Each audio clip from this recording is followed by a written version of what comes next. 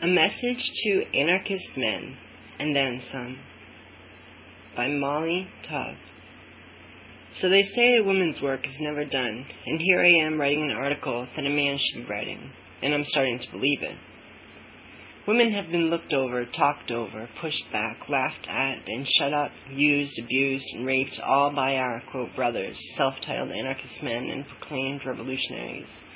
All the anti-sexist men, quick to jump on someone else's sexist remark, went around an anarchist crowd, but will let it slide when around his not-so, quote, PC friends.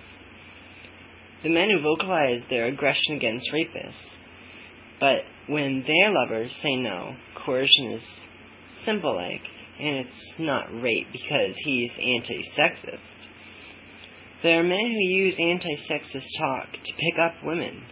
The men who challenge others to call them on their shit, and when someone does, on goes the defensive mode, and he's appalled that someone could say he was fucking up, instead of actually thinking about the situation and to start working on it.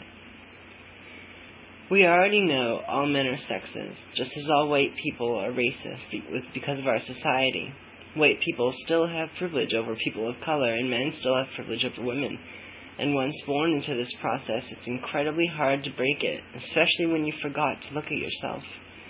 Once men slap, quote, revolutionary on themselves, they think once they know a problem exists, they are no longer a part of that problem. But they are.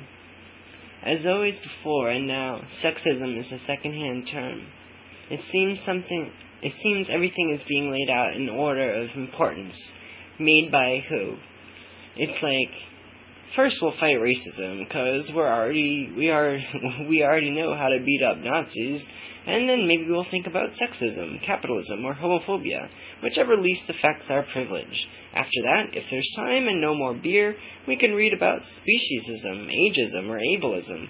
If we're really cool, we'll learn a little bit about it all to improve our social skills for the next gathering. Whatever happened to fucking equality? How did some isms become more important than others, you ask? It's called How to Be Cool in the Political Scene and Keep as Much Privilege as Possible. Look for it at your local corporate bookstore. It's sad when it comes to the point where we don't want to think of anyone but ourselves or the PC status quo, which brings me back to the conclusion of all these, quote, feminist men who care so dearly about women, or at least fucking them, until it affects their privilege, they care. Which I challenge self-proclaimed anti-sexist men to really think about how far the words they speak so well go. Maybe try asking your friend, your best friend or lover, just how anti-sexist you are. Has this article offended you yet? Do you use your knowledge of others' oppression to make a change, or to just make a good impression? Do you feel challenged when a woman speaks? Ever assumed it is okay to touch someone? Ever feel bothered when a woman asks you to confront sexist bullshit? Well, fuck you. You choose the term, revolutionary, not me. Unless we can start seeing ourselves as the problem, and until we can actually start talking and listening to each other about our problems and work on them, revolutionary change will always remain a distant dream.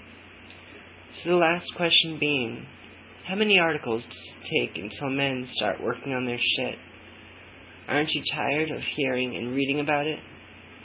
If they even took the time. Maybe Smith & Wesson do a better job. At least stop considering yourselves revolutionaries. You're not my comrade.